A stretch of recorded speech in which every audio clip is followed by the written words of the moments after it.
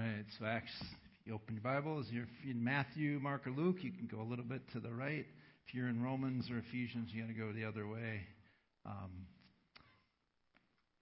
By my count, we are about 2/3 of the way through Route 66. So we're making progress, and it's great. And just one prefatory note, this sermon has a lot of questions in it. I'm not going to answer them all. That's homework for you, but I just want you to know up front, a lot of questions are going to be coming from me to you. So be prepared for that. Acts 1, starting in verse 7. Then Jesus said to them, "It is not for you to know the times or seasons that the Father has fixed by his own authority. But you will receive power when the Holy Spirit has come upon you. And you will be my witnesses in Jerusalem and in all Judea and Samaria and to the end of the earth." Please pray with me. Father, your word is truth. Your word is life. Your word is life-giving. Your word is a double-edged sword, and it pierces us to the separation of flesh, the marrow of soul and of spirit, and it discerns the thoughts and intentions of our heart. And Spirit, I would ask you today that you would allow your word, the word, to do that work today in us, that you would affect us, that you would change us, that you would make us men and women ready to serve the living God. And it's in Jesus' name we pray. Amen. You may be seated.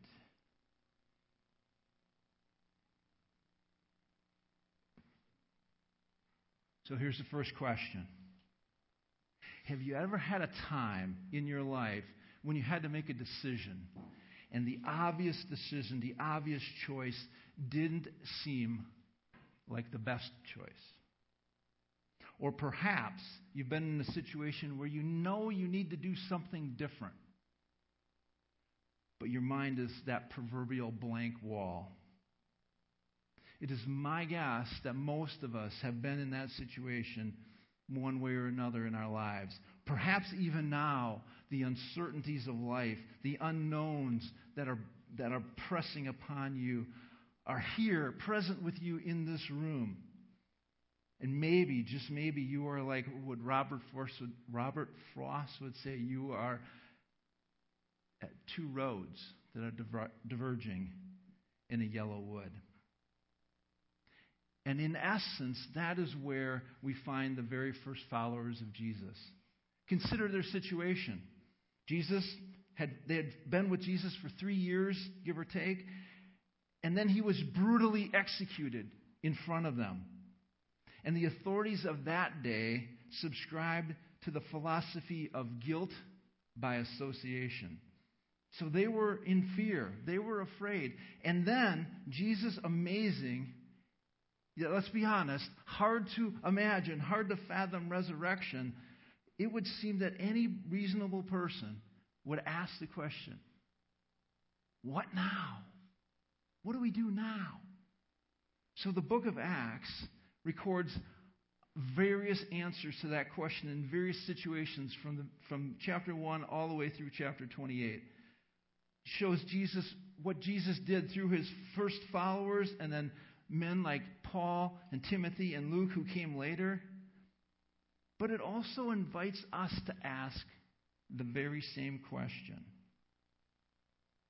What now? So here quickly is an outline of the book of Acts. We won't go through all of this, I promise, but just so you understand the flow of the book. Starts out chapter 1, the commissioning of the church. Then in chapters 2 through 7, really the mission of the apostles and the early followers in Jerusalem. And then they spread out to Judea and Samaria in chapter 8. And then they spread out even further to the Gentiles in chapters 9 through 14. And then there's the very pivotal Jerusalem Council in chapter 15. And then it goes even further to the mission to the Gentiles in the wider Roman world in chapters 16 to 21. And then the beginnings of the Roman persecution starting in chapter 2, going through the end of the book in chapter 20 and 28. Now, as many of you have noted 2 weeks ago when Ryan preached the book of Luke, this is now the second book. This is Luke's sequel. This is the follow-on to that gospel. And I really appreciated Ryan's analogy of comparing Luke to Star Wars A New Hope and Acts to The Empire Strikes Back, because everybody knows Empire Strikes Back is the best of the series. But I would offer an additional literary and movie comparison, that of the Fellowship of the Ring to the Two Towers. Just think about it for a second. The heroes at the end of the Fellowship of the Ring are facing several what now questions. The group is going this way and that way. Some are being taken captive. Some are going off on their own. People are dying. And all these, what do we do now? Questions are arising. And if you think about it, from a literary standpoint, everything that follows in the next two books in that trilogy are the result of those decisions made at the end of that first book. But I also think it's important to remember that the book of Acts, although it can be called the Acts of the Apostles, should be called the Acts of Jesus Christ. Luke even says it as he starts the book. He said this is a continuation of what Jesus began to do and teach. So it's really Jesus flowing from the beginning of Luke to the end of Acts. Jesus all the way. And Jesus acted in Acts four distinct ways. He acted through the proclamation of the gospel. The simple truth that we are dead in our sins, but we can be made alive with Christ. He acted through the miracles that gave a testament and authority, that attested to the authority that Jesus had given to the apostles. He acted through the changed lives of men and women who, through faith and repentance and obedience, were following after Christ. And he acted through persecution. Persecution that spreads the Gospels in ways that the apostles, quite honestly, were not willing to do on their own. But as I've considered the entirety of the book of Acts, I've come to this hard realization, at least for me. It's very easy to read the book of Acts as a history book. But it's something more than that. And I think if we just spend these few minutes this morning thinking about it, probing it, asking questions of it, we will see that it is definitely something more and a great gift from God. We can ask questions like, what can we learn from the effective preaching of God's Word? And not just the sermons, as good as they are, but how those sermons were preached. How did Paul approach this audience versus that audience? How did Peter preach here versus here? What can we learn from the miracles that God does through the apostles? And how those miracles transform people's lives? What can we learn from the men and the women who take seriously the call of Jesus to faith and to obedience? In fact, obedience that often leads to death. And what can we learn from the persecution that comes from the outside, from the government, from within the own religious community that the early apostles were in, and even from with the friends that they surrounded themselves with? Along with all of this, what can we learn from ordinary men and women? And let's be honest, that's what these people were. Ordinary men and women like you and me, who faced that question of, what now? And here's my challenge to each of us. Let's ask questions. Let's just ask questions of the text. Why was this written? Not just Acts, but the certain sermons that were recorded, certain persecutions that were recorded, certain events. Why do we have it here, 2,000 years later, here or here? Why is it here for us? What can we learn from that? Let's ask questions of God. What do you want me to see? What do you want me to know? What do you want me to do? How do you want me to grow? And let's ask help from the Spirit, because that's his title, right? The helper.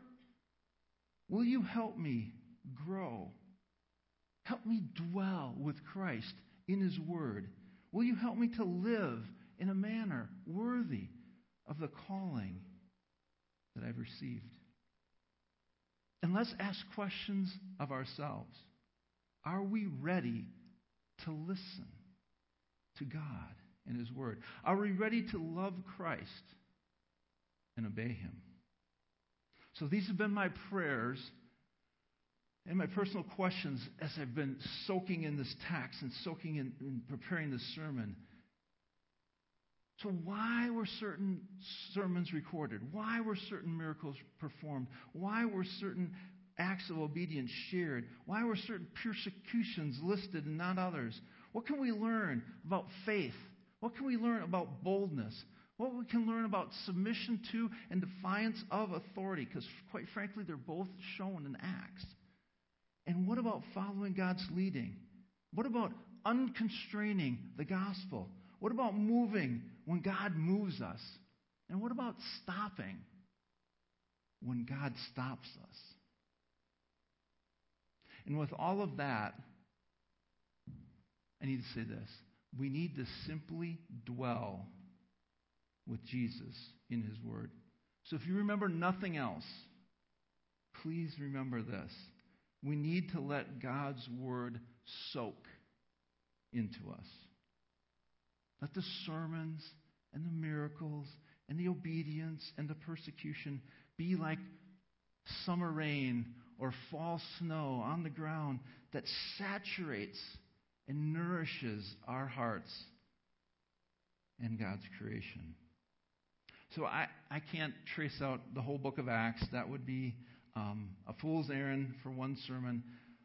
But I do want to start with one overarching thought. What was Luke's goal as he wrote the book? What was the what now question he was trying to answer? And that's simply this. What should the apostles do? What comes next after Jesus' death and after his resurrection? What's going to happen to the gospel? What's going to happen to the church? What's going to happen to them? What comes next? Because quite honestly, Jesus' mission does not end with his death. It does not end with his resurrection. It does not end with his ascension. The big story, right at the beginning, we read it, but we'll read it again, is this. Jesus said to them, "It is not for you to know the times or the seasons that the Father has fixed by his own authority, but you will receive power when the Holy Spirit has come upon you, and you will be my witnesses in Jerusalem and in all Judea and Samaria and to the end of the earth." Very clear, very upfront. Here's the point. We are not in control of the process. God's in control. God's running the show. It is God's process. But we are part of the plan. The gospel will go forth, and we will be God's witnesses. Whether it be here or there or wherever God leads us, whatever situation he's in, we are God's witnesses in his bigger purpose and plan. But under that big banner, under the scope of all of that, I want to look at three very specific what now moments. And the first one is in Acts chapter 2. So you have to remember the context. And if you still have your Bibles open, you can flip one page from Acts 1 to Acts 2. But remember the context. Jesus died on Passover. He raised 3 days later. In Acts 1, we're told that he spent 40 days with his apostles, and that we know from the Jewish calendar, Pentecost is 50 days after Passover. So 40, 10, 3, you put it all together, it's less than 2 months between Jesus' death and where we are right now. Now, I don't know about you, my memory's not the best, but 2 months isn't that far back in time. I can remember what happened back in September. Right? We all can. And that's how real this is to the apostles. This is how the nerves are still raw. The fear is still there. And they're doing what Christ had commanded them. They're waiting, right? They were told to wait in Jerusalem. But they are men and women just like us. They had to be asking the question, what now? What do we do now? So along comes the Holy Spirit with a resounding answer to that question. First came the miracle, then the gospel, and then the response. So the miracle. Acts chapter 2. When the day of Pentecost arrived, they, that would be the apostles, the followers of Christ, they were all together in one place. And suddenly there came from heaven a sound like a mighty rushing wind, and it filled the entire house where they were sitting. And the divided tongues of fire appeared on them and rested on each of them, and they were filled with the Holy Spirit, and they began to speak in other tongues as the Spirit gave them utterance. Now there were dwelling in Jerusalem Jews, devout men of every nation under heaven. And at this sound, the multitude came together, and they were bewildered, because each of them was hearing them speak in his own language. And they were amazed and astonished, saying, "Are not all these who are speaking Galileans? And how is it that we have heard each of us in his own native language?"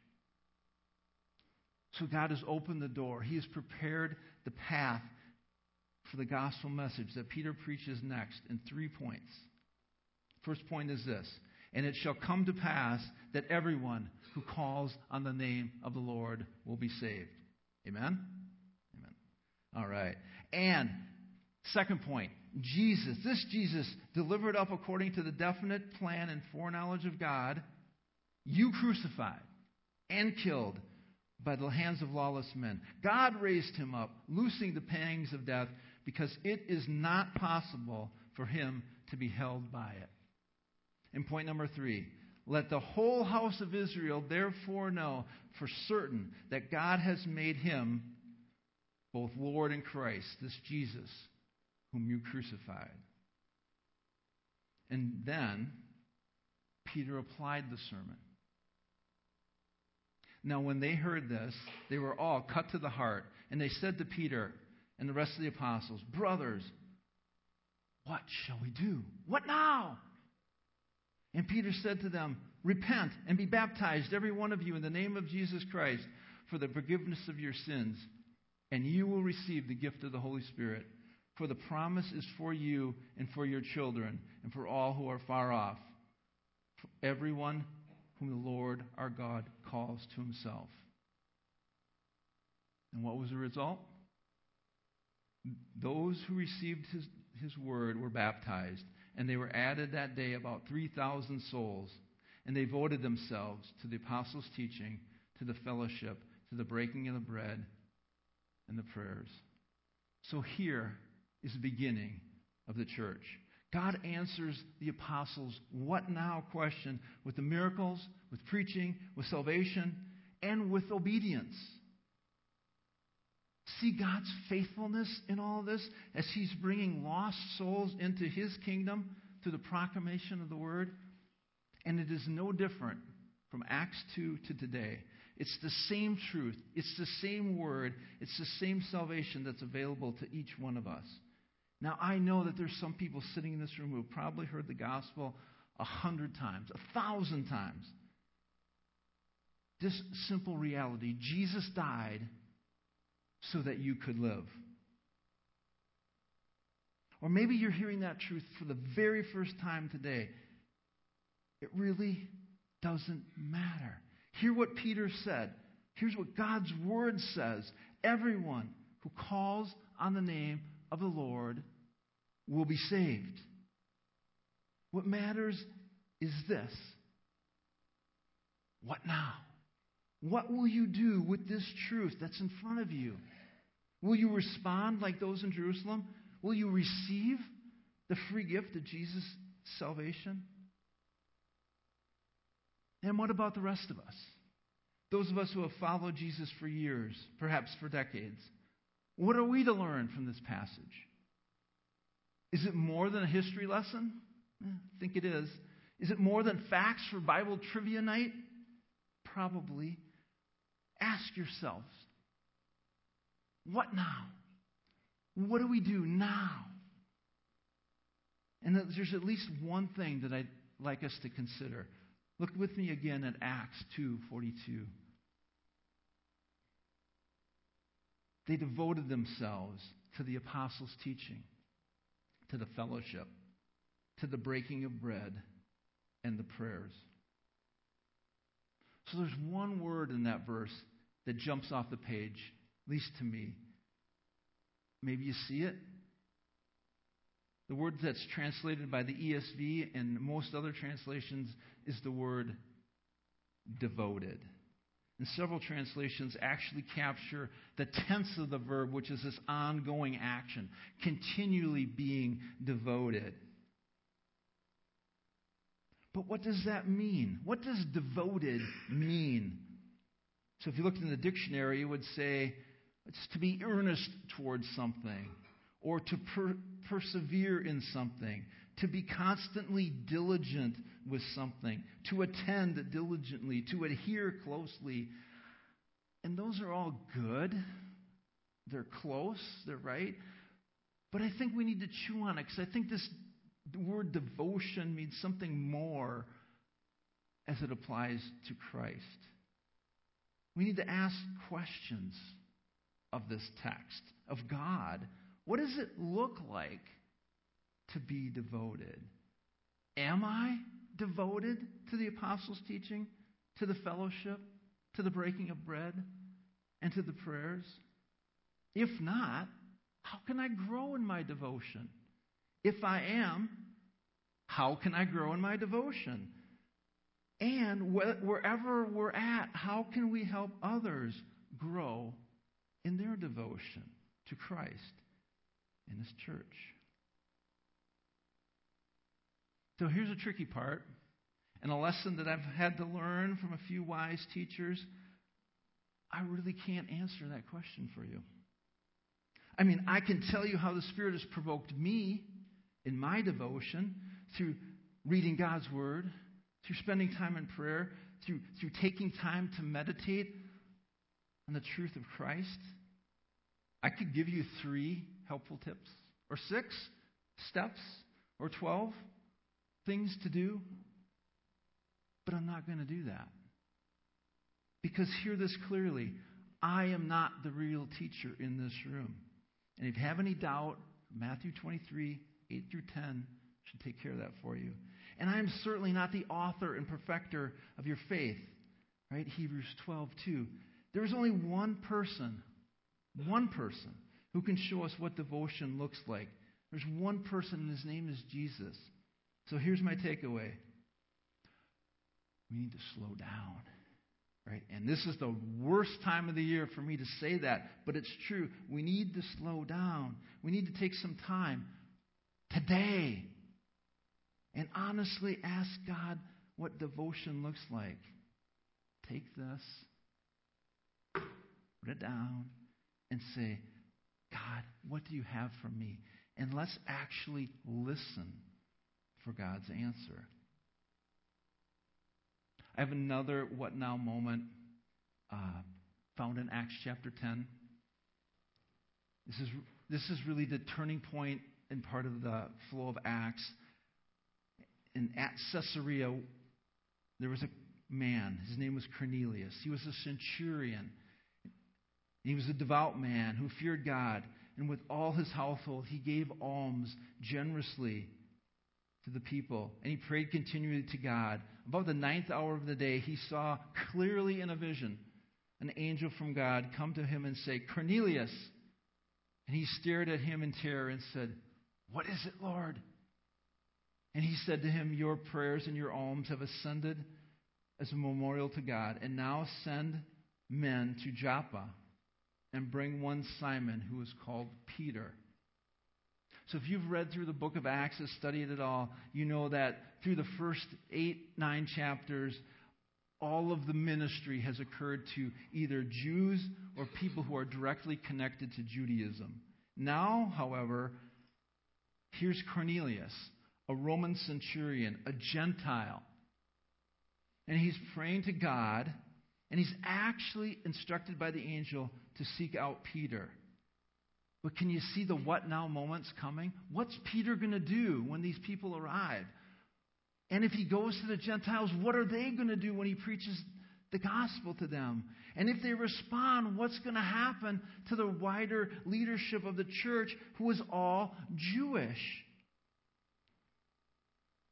So to answer the Peter question first, God gave him a vision to clarify his thinking about the relationship between Jew and Gentile.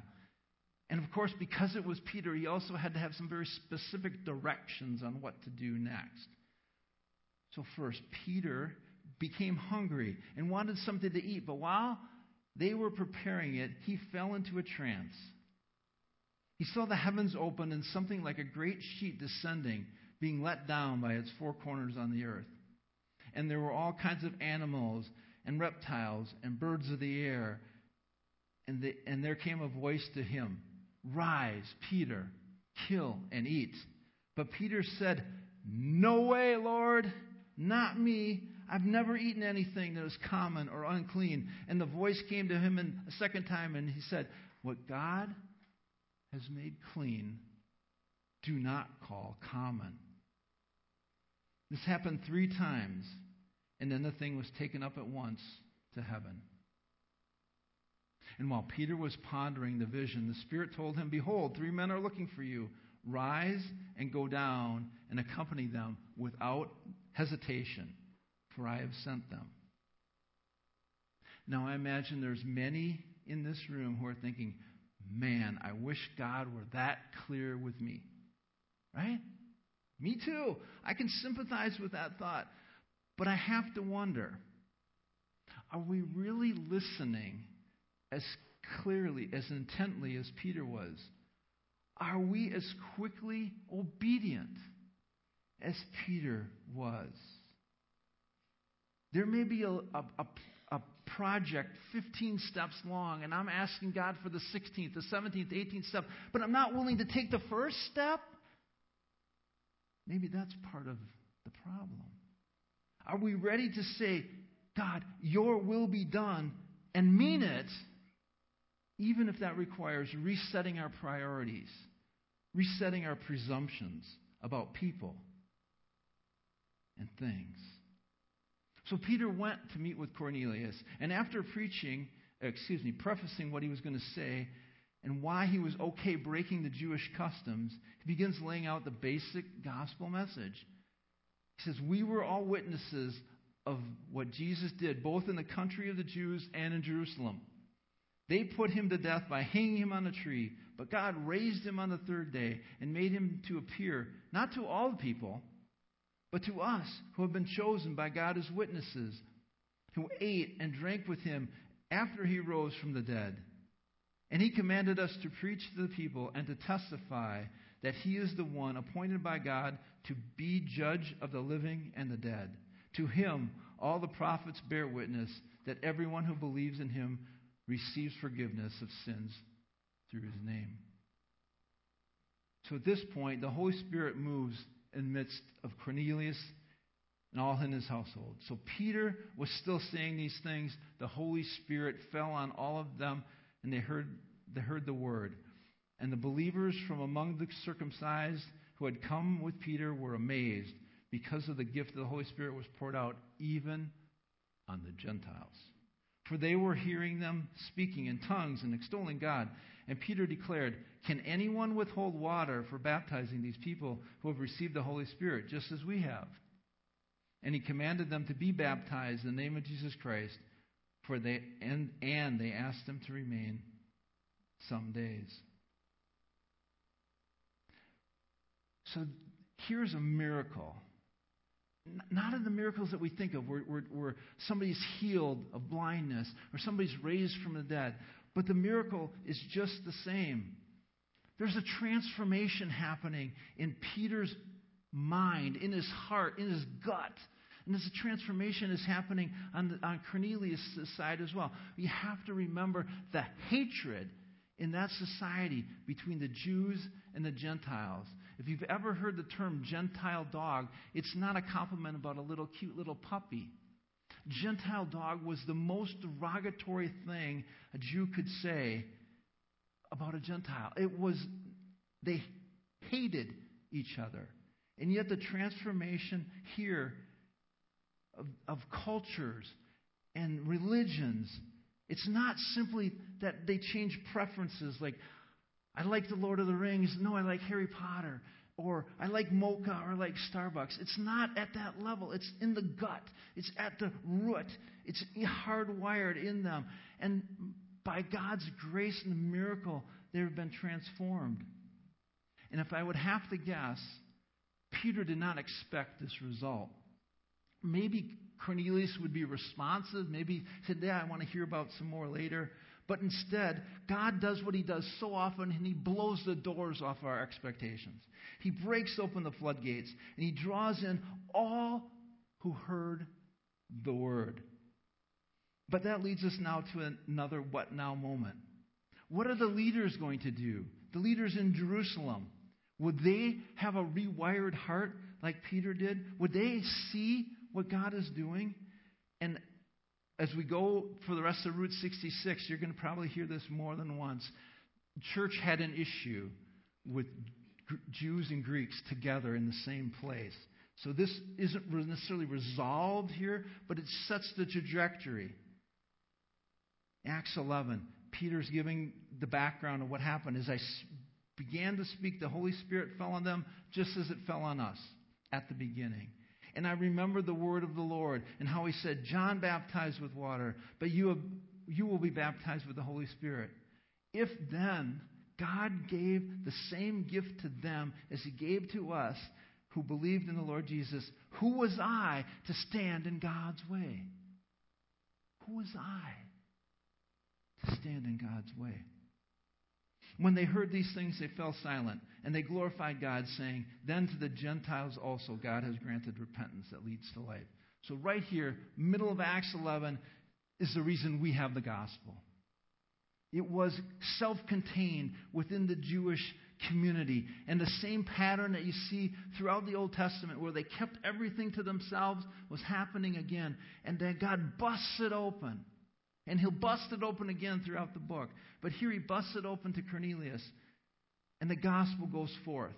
And the leaders say, who are we to stand in God's way? So many of us maybe are facing similar what now moments. We could be like Cornelius, who is pleading with God for direction, for wisdom, for truth. And he points him to somebody that he doesn't like. He points him to somebody who would maybe he would disagree with on the political spectrum or the social spectrum. And yet God provides Cornelius with an answer, but he also provides wisdom through a man like Peter. Or perhaps we're like Peter, and we're called to go to somebody or some group of people that we think are less worthy of receiving the gospel. What God's word is saying here is everybody is entitled to hear the gospel. It is available to everyone. So let this text press on us. Where do you find yourself in this story, in this account? What miracle of rebirth do we need in our hearts, in our lives, so that we can be useful to God to propel the gospel forward? So I have one more little what now moment, and it's in Acts 21. Paul has finished his missionary journeys, and he's on his way to Jerusalem. And he was staying in a town with some friends. And while he was staying there, a prophet named Agabus came down from Judea. And coming to us, he took Paul's belt and bound his own feet and hands, and he said, thus says the Holy Spirit, this is how the Jews at Jerusalem will bind the man who owns this belt and deliver him into the hands of the Gentiles. When we heard this, we and all the people urged him not to go to Jerusalem. What do you do with that? If you're Paul, what do you say? People are prophesying to you. They're telling you, you're going to die. Don't do it. Don't go. So Paul has had many what now moments, if you've read his missionary journeys, and he'll have more to come after this. But here's one that really sets the trajectory for the rest of the book of Acts, and quite honestly, to get the gospel beyond the eastern edge of the Mediterranean basin. Paul has to decide, what path will he take? Paul answered them. What are you doing? Why are you weeping, breaking my heart? For I am ready not only to be imprisoned, but even to die in Jerusalem for the name of the Lord Jesus. And since he would not be persuaded, we ceased, and said, let the will of the Lord be done. So there's very little comment I can add to that poignant moment. But elsewhere, Paul has said, to live is Christ, and to die is gain. So here in Acts 21, he embodies that statement. So Paul faced the what now of God's hard path. Not by running away from it, but embracing it and following it and knowing that through it, Jesus would be exalted in it all. So in my heart, I really sense there's someone here in this room, listening online, that's facing what I'm calling an insurmountable decision. Your heart is breaking. Your tears are flowing. Your doubts, they're mounting. They're crashing in on you. And I don't know what that situation is.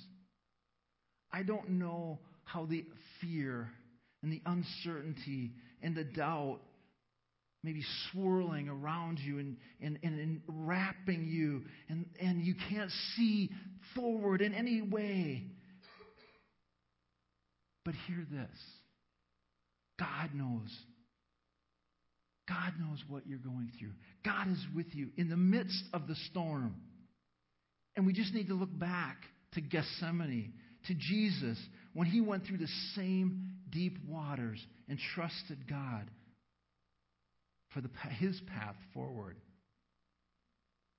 And remember that Jesus has promised to never leave us, to never forsake us. He has called us brother, sister, friend. And he is interceding for us even in this moment. And as Corrie ten Boom has said, and I just found this providentially yesterday, there is no panic in heaven. Hear that. There is no panic in heaven. God has no problems, only plans. So I want to end where I began. In the yellow wood of Robert Frost, two roads diverging. This week, we will face a choice, or a path, or a direction, or an opportunity. It may be big, and it may be small. But Acts shows us that these situations are not to be avoided. They're to be embraced. Let us live in the gospel. Let us live out the gospel. Let us be devoted to Christ and his teaching. Let us seek God's direction. Let us ask God questions. Let us listen. Let us listen to his voice. And let us face whatever future God holds for us, which may include persecution and suffering, with the certainty that Jesus is leading us exactly where he wants us to go. Join me in prayer. Father, we love you. Praise you. We thank you for your work in our lives, and we know that you aren't finished with us. You are growing us every day to be more and more like your Son, Jesus.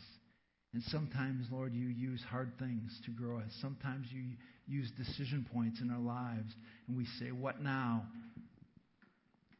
And when we say that, when we ask that question, let us listen to your voice and follow your leading so that you may be glorified in our lives and your kingdom may grow and prosper and that Jesus may be glorified in it all. We praise you. Thank you in Jesus' name. Amen.